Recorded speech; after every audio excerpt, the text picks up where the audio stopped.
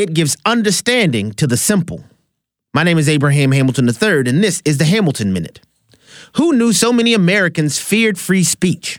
With Elon Musk's acquisition of Twitter, many revealed their penchant for the totalitarian censorship of ideas and opinions they don't agree with. What they clearly don't realize is by embracing censorship, they would move our nation as a whole into a far weaker position. A robust marketplace of ideas strengthens our national body politic and creates the most production and most innovation for maximum societal flourishing.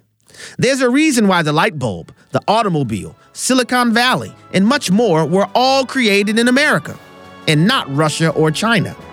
Freedom feeds prosperity. Listen each weekday from 5 to 6 p.m. Central for the Hamilton Corner with Abraham Hamilton III, public policy analyst for the American Family Association.